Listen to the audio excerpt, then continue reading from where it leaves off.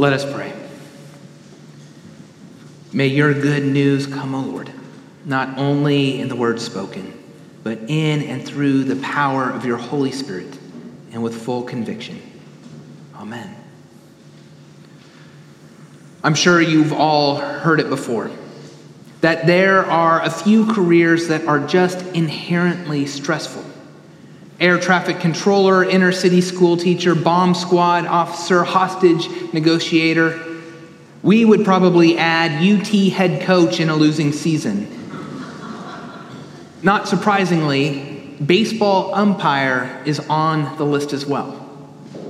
I'm sure some of you know George Will. He's the Pulitzer Prize winning columnist for Newsweek and for the Washington Post. If you've ever read anything Will has written, you probably also know that, like me, he is a huge baseball fan.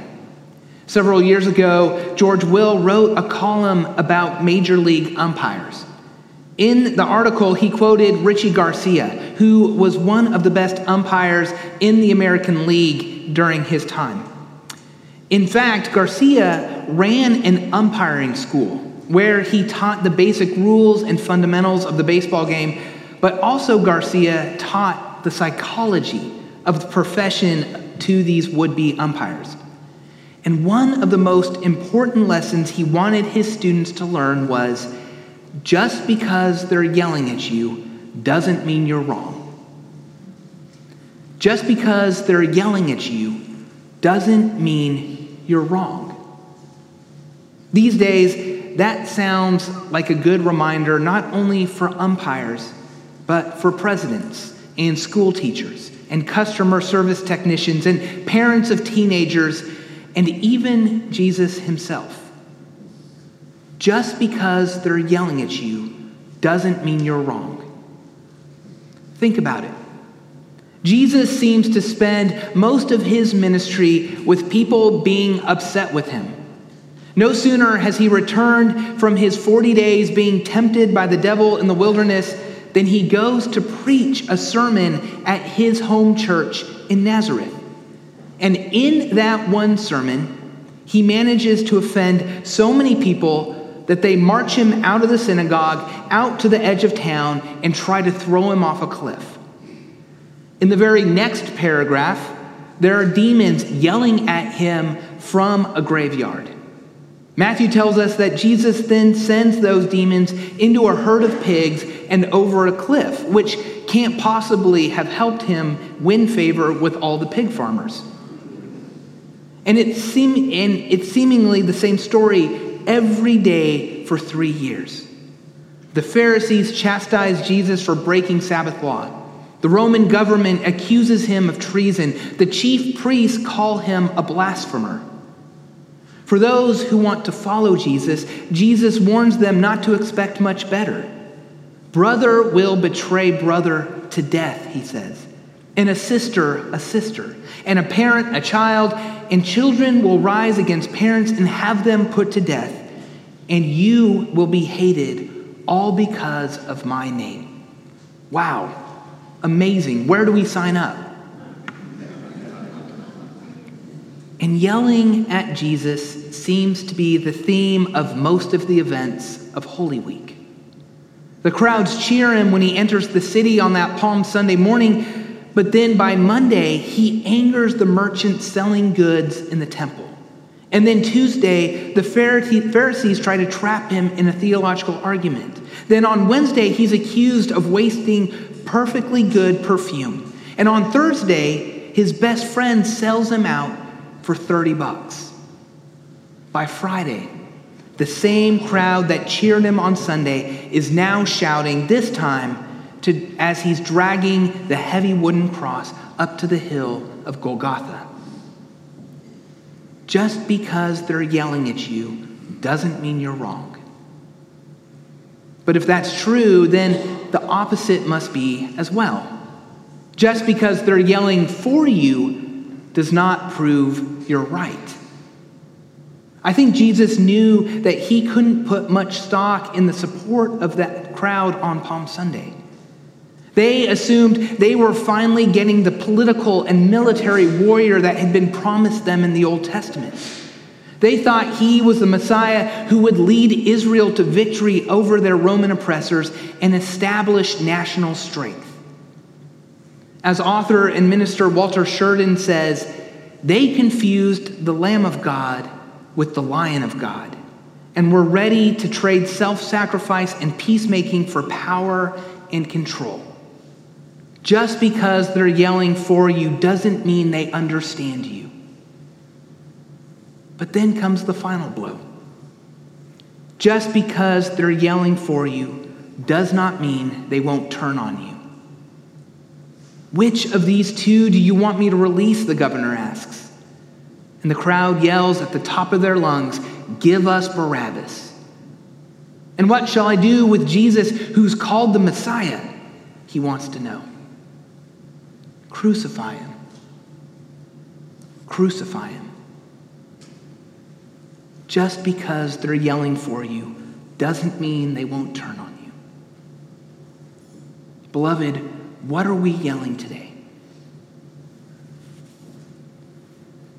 After mocking him, they stripped Jesus of the robe and put his own clothes on him. They led him away to crucify him. And they went out.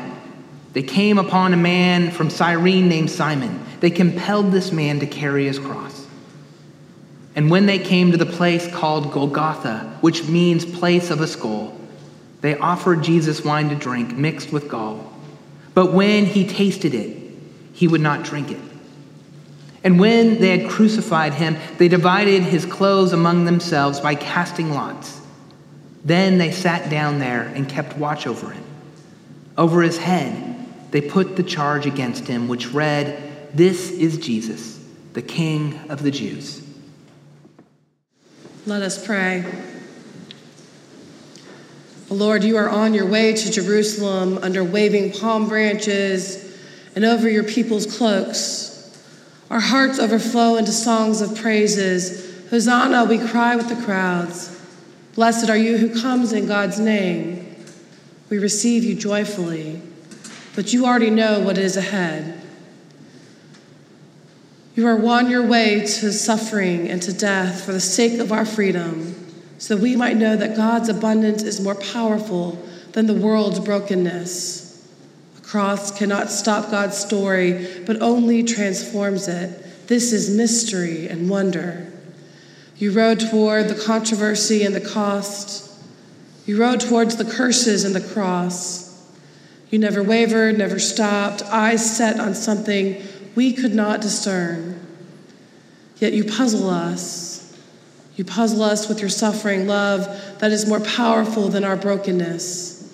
You puzzle us with your freely chosen humility that brings blessings in our weary places. You puzzle us with your forgiveness that summons us beyond our hurt. But you saw clearly, never puzzled. You never wavered, never stopped, eyes set on the path to the cross. So hear us as we pray for clear eyes, to approach the cross with the knowledge that you are there with us, that the cross does not define us, that God is here and we are never alone.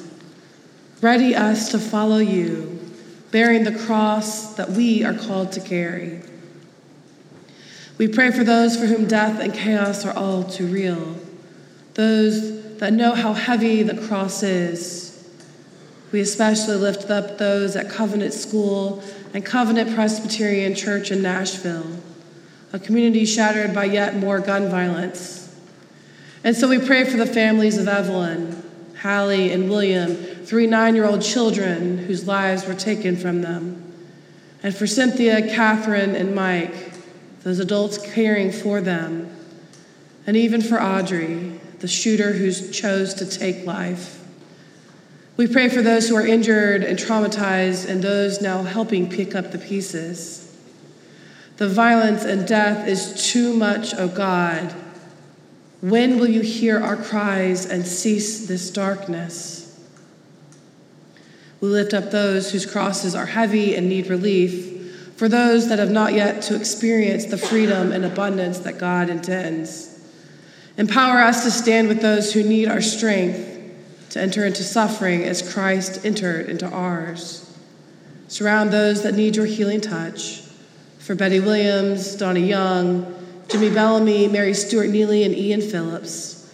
Take away any pain and heal them as only you can. And hear us now as we pray that prayer your Son taught us, saying, Our Father, who art in heaven, hallowed be thy name. Thy kingdom come, thy will be done, on earth as it is in heaven. Give us this day our daily bread. Forgive us our debts, as we forgive our debtors.